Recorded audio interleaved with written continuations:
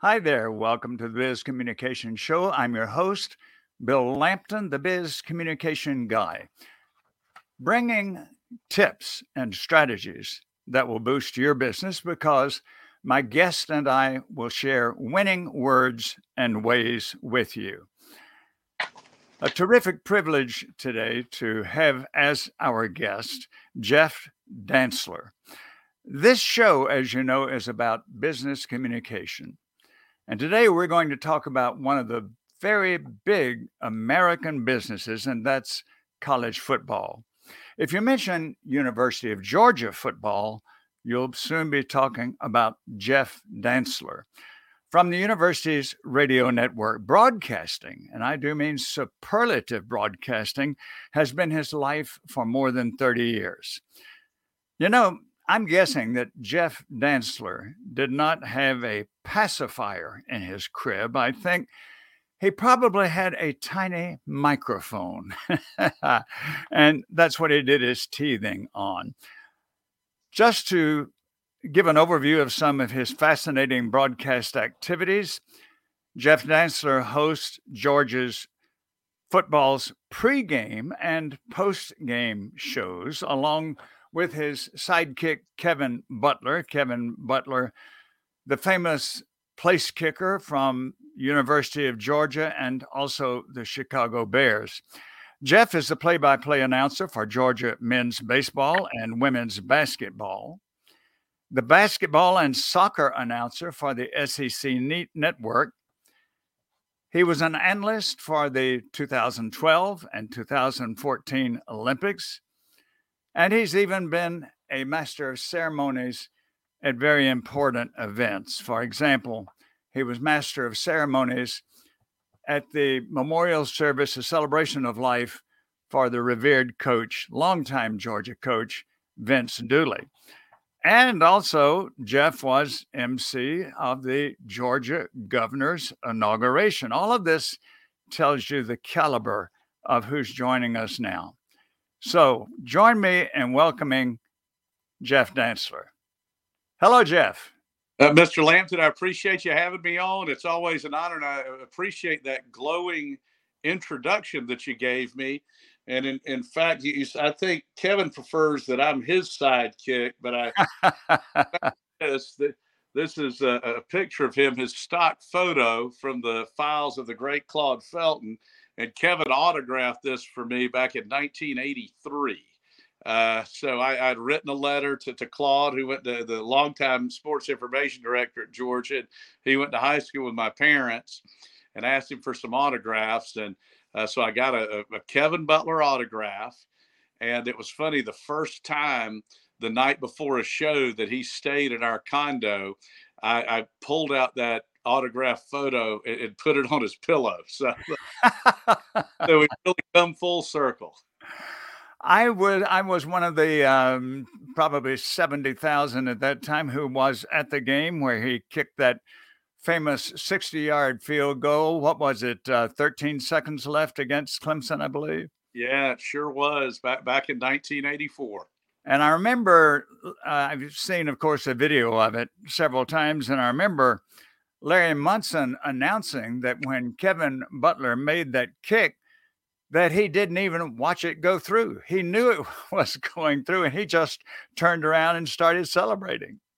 Yeah, and I think he fell out of his chair. And for the Masters, there are things. I don't think he ever said it was good. It's just, oh my God.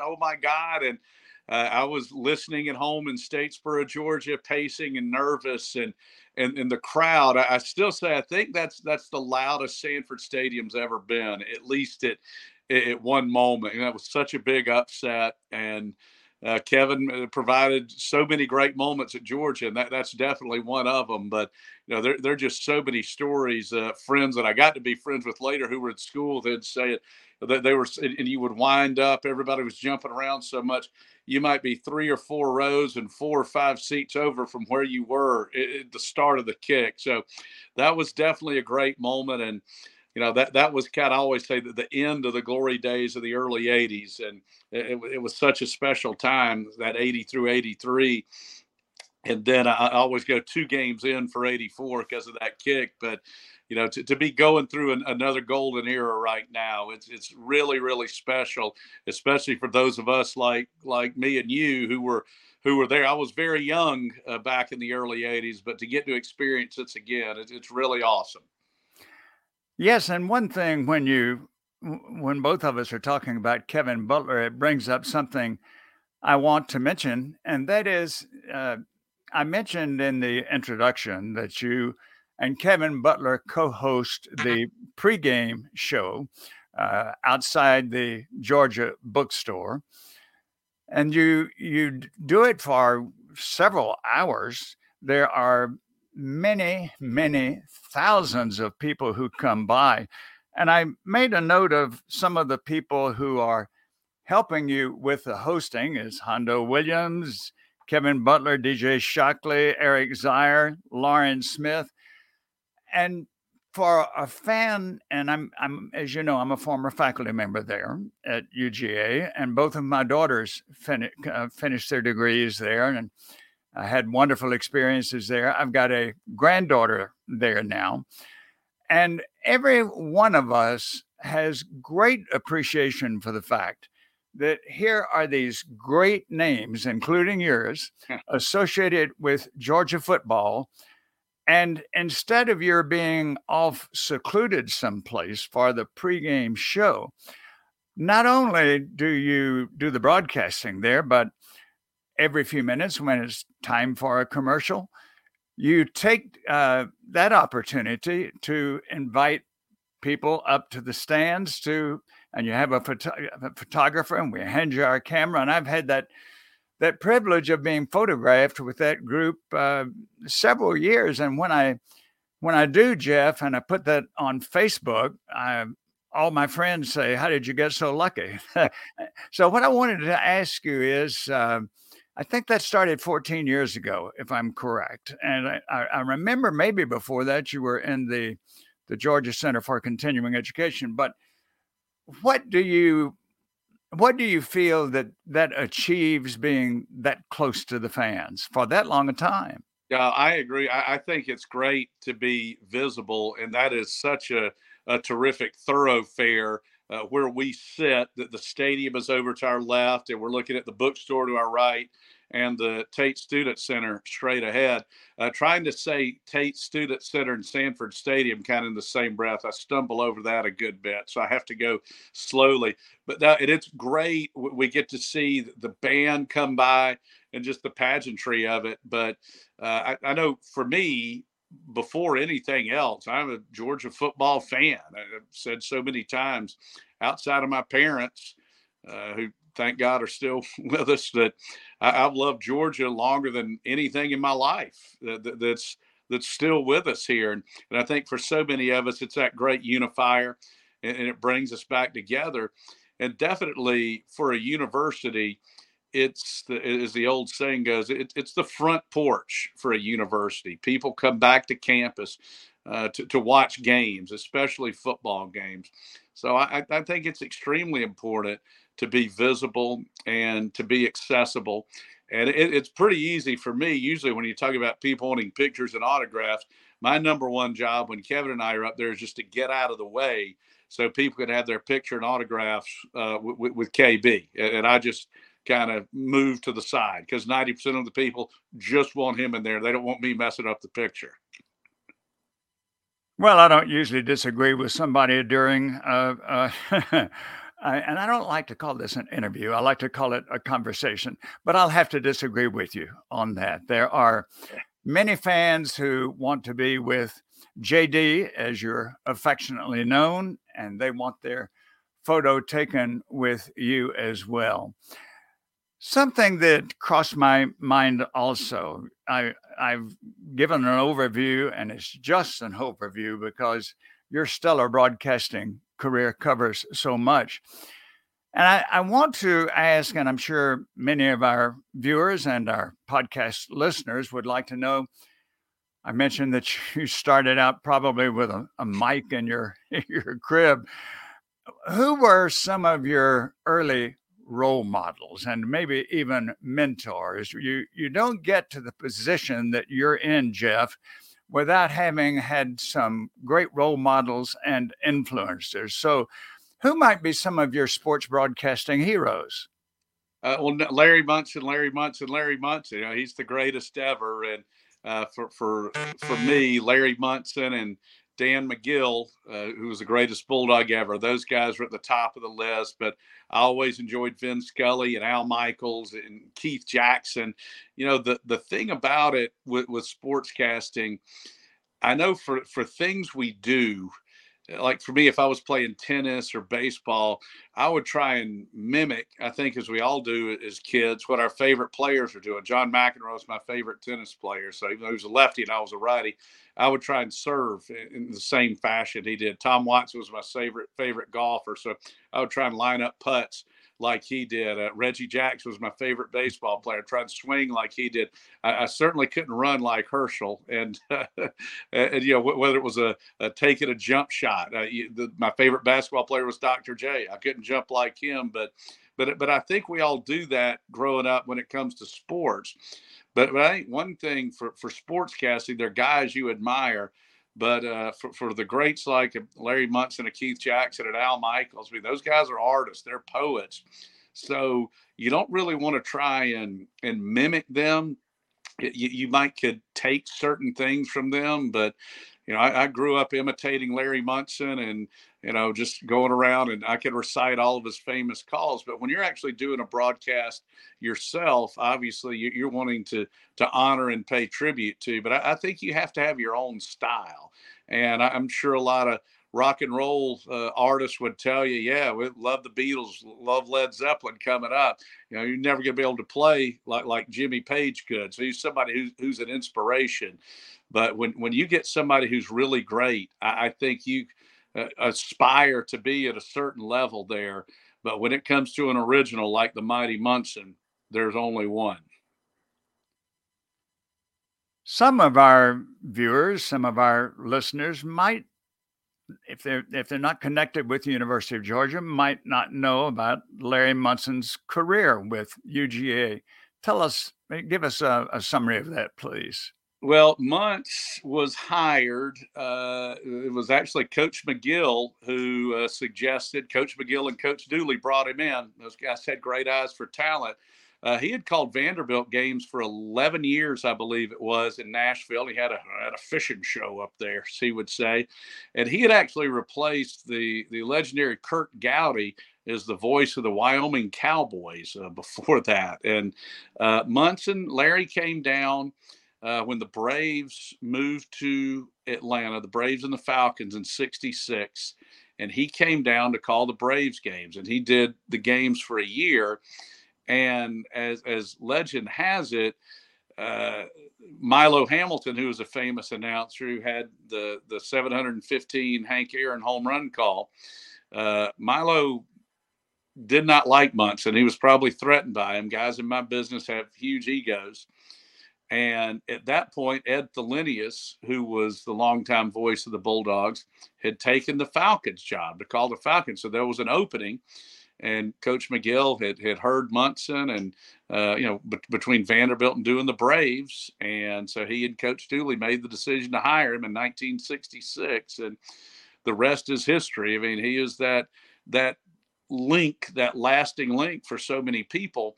And I think one thing that's changed, and this doesn't just go for Georgia. There are so many famous announcers at different schools. I'm thinking about John Ward at Tennessee and Bob Kessley, who succeeded him, is great. Bob Fulton at South Carolina for so many years, that so many of the iconic calls came back in the 70s and the early part of the 80s, when there just weren't that many games on TV. I mean, the rules of the day used to be you could be on TV only 2, maybe 3 times in the regular season. So when you think about some of Munson's most famous calls, like Herschel's debut at Tennessee in 1980, the win at Auburn when we were 9-0, number one, and they were 7-2. 1982, Sugar Falling from the Sky.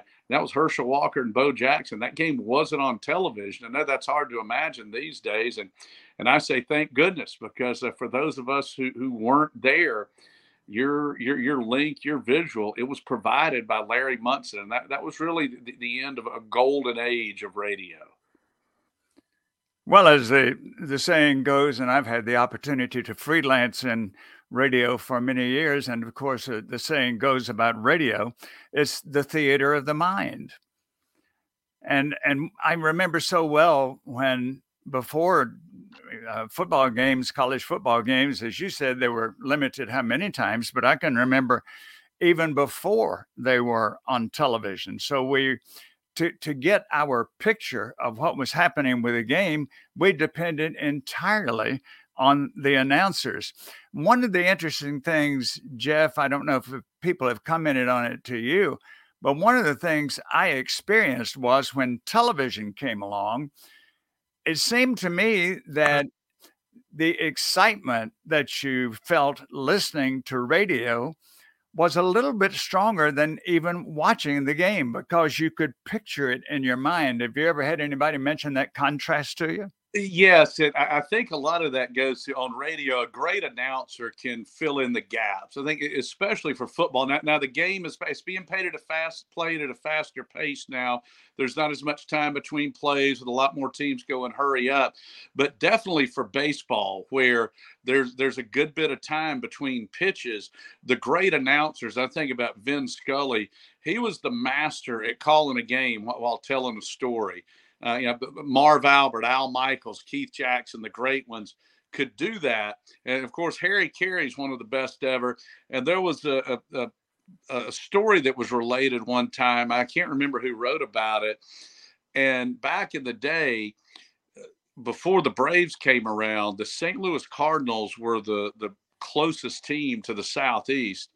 And they had a booming radio signal, KMOX, which I believe is 1510 out of St. Louis. And that would reach all into the Southeast, kind of similar to WSB out of Atlanta. Probably a 100,000 watt station at the time. Yes, sir. So there were a lot of people in the South who grew up Cardinals fans. I'm talking back in the 40s and 50s, before there were games on TV, or into the 50s when there was, I guess you remember Dizzy Dean, when there was just one game. Oh, yes. TV. That was my dad's favorite. And I even asked Coach Dooley one time, I said, Coach, who was your baseball team? He goes, well, I love the St. Louis Cardinals. I grew up in Mobile, and we could get the broadcasts, Marty Marion and Stan Musial. But Jack Buck and Harry Carey were the announcers. And there was a story once that someone from, I don't know, Alabama, Mississippi had gotten to go up and watch the Cardinals one weekend in the summertime. And they got back home and were asked, well, how was it? You saw Musial or Bob Gibson and Lou Brock. And they go, yeah, it was great. But you know what? It just wasn't as exciting as listening on the radio with Harry Carey.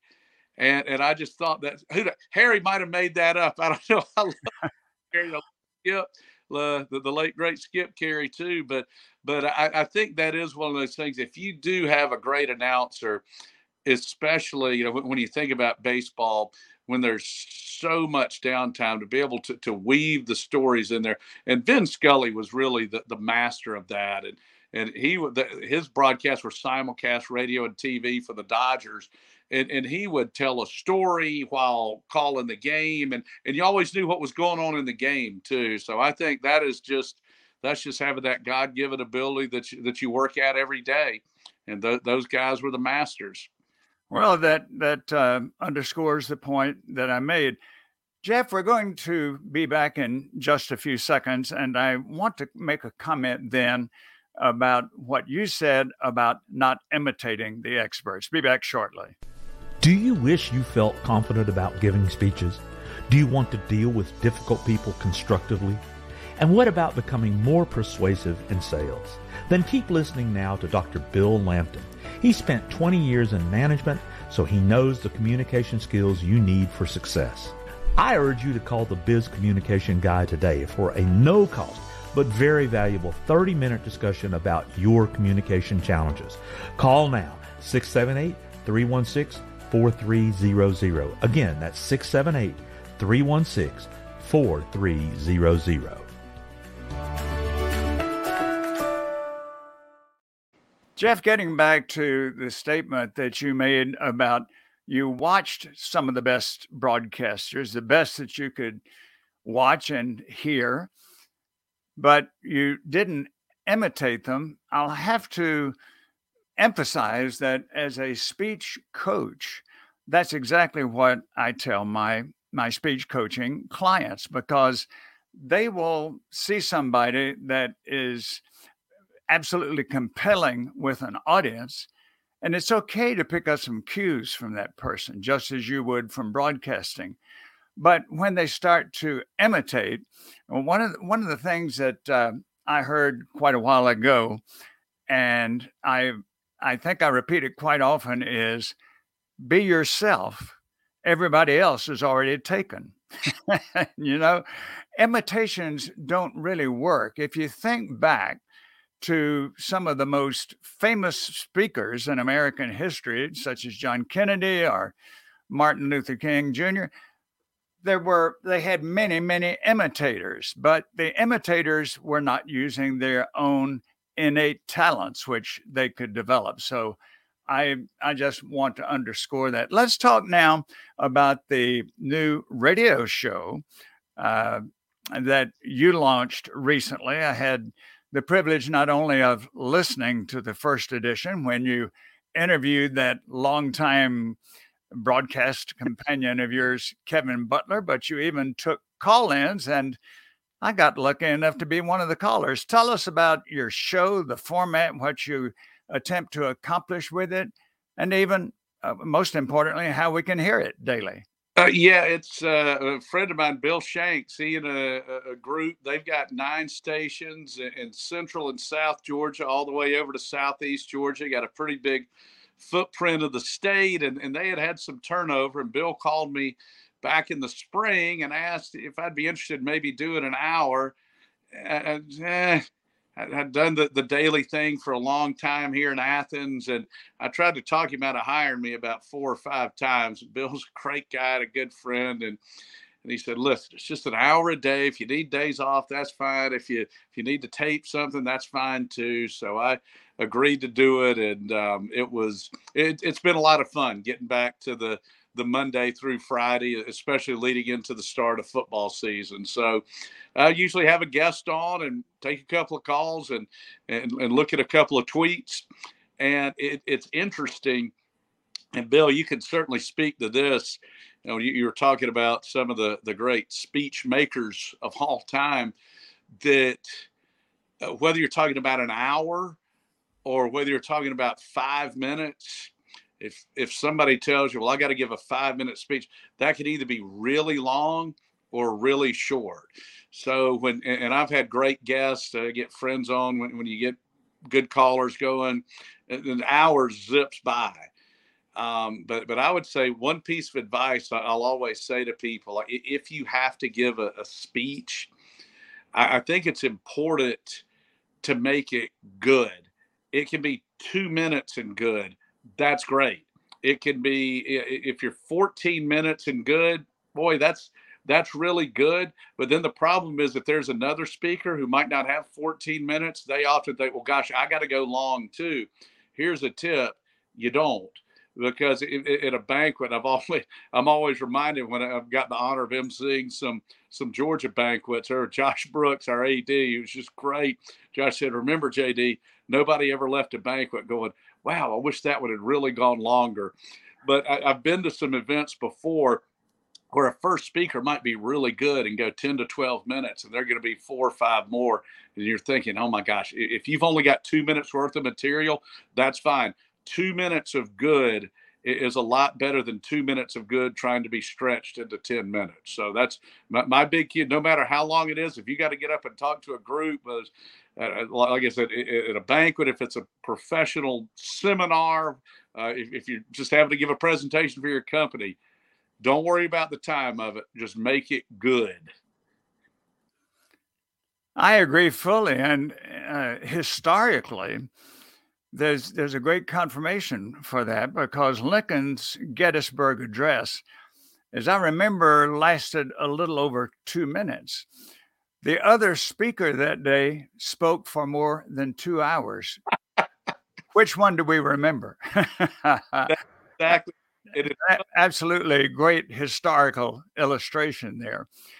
You mentioned ago, my friend, that time moves along, and time especially moves along when you're having fun. It's such fun to host you always, and I'm already looking forward to the next time, and I know that our viewers are and our listeners are as well. So I know too, Jeff, that there are many who would like your contact information. You're a fabulous resource, and I also want to say that keep your calendar ready. I want you on here again when we can arrange that. So please give us your contact information. I think the best way to reach me, my social media thing, I'm on Twitter. So at Jeff Dantzler TV.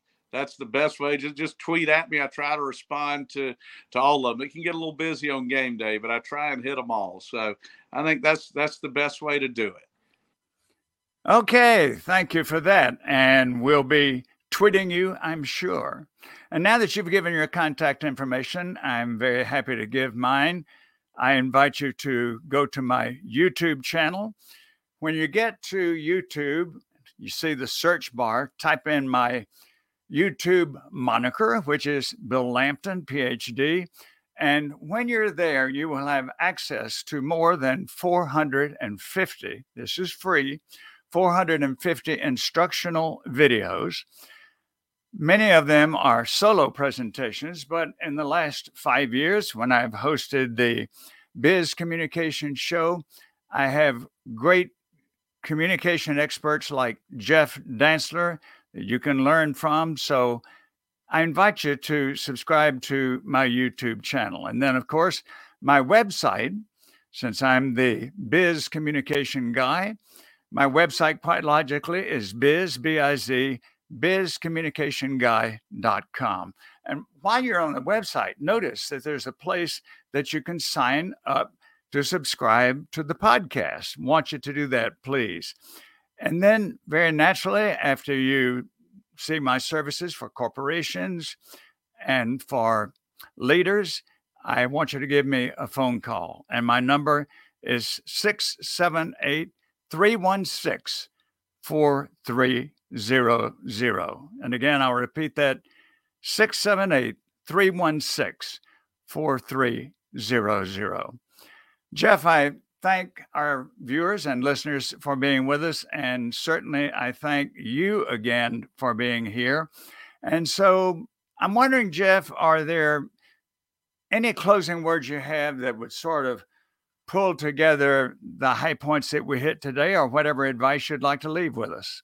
Well, I always enjoy being with you. It's an honor, and hopefully we can do it again. But I think when it comes to communication in any form, just honesty and authenticity are the best ways to go. And when people have asked me amongst the many traits that make Kirby Smart such a great football coach and leader at the University of Georgia, I think number one is the authenticity. He and his wife, Mary Beth, they played here. They were great students here. And when Kirby got into coaching, this is where he's always wanted to be. When they got married, this is where they've always wanted to be. And I think that's that little extra, because there are a lot of good teams. There are a lot of good coaches out there.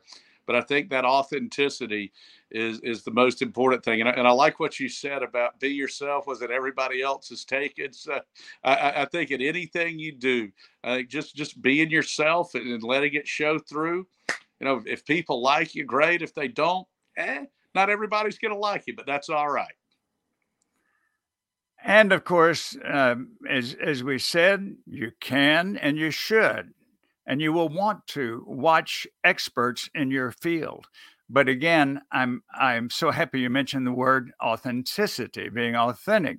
That's a very important part of not only our professional life, but our personal life as well. Again, thanks so much to Jeff Dantzler, that great voice from the University of Georgia. Thanks to those of you who joined us on video and on the podcast. We know that through Jeff Dantzler and our conversation, you learned winning words and ways that will boost your business. I'm Bill Lampton, the Biz Communication Guy, inviting you to be with us again for the next edition of the Biz Communication Show.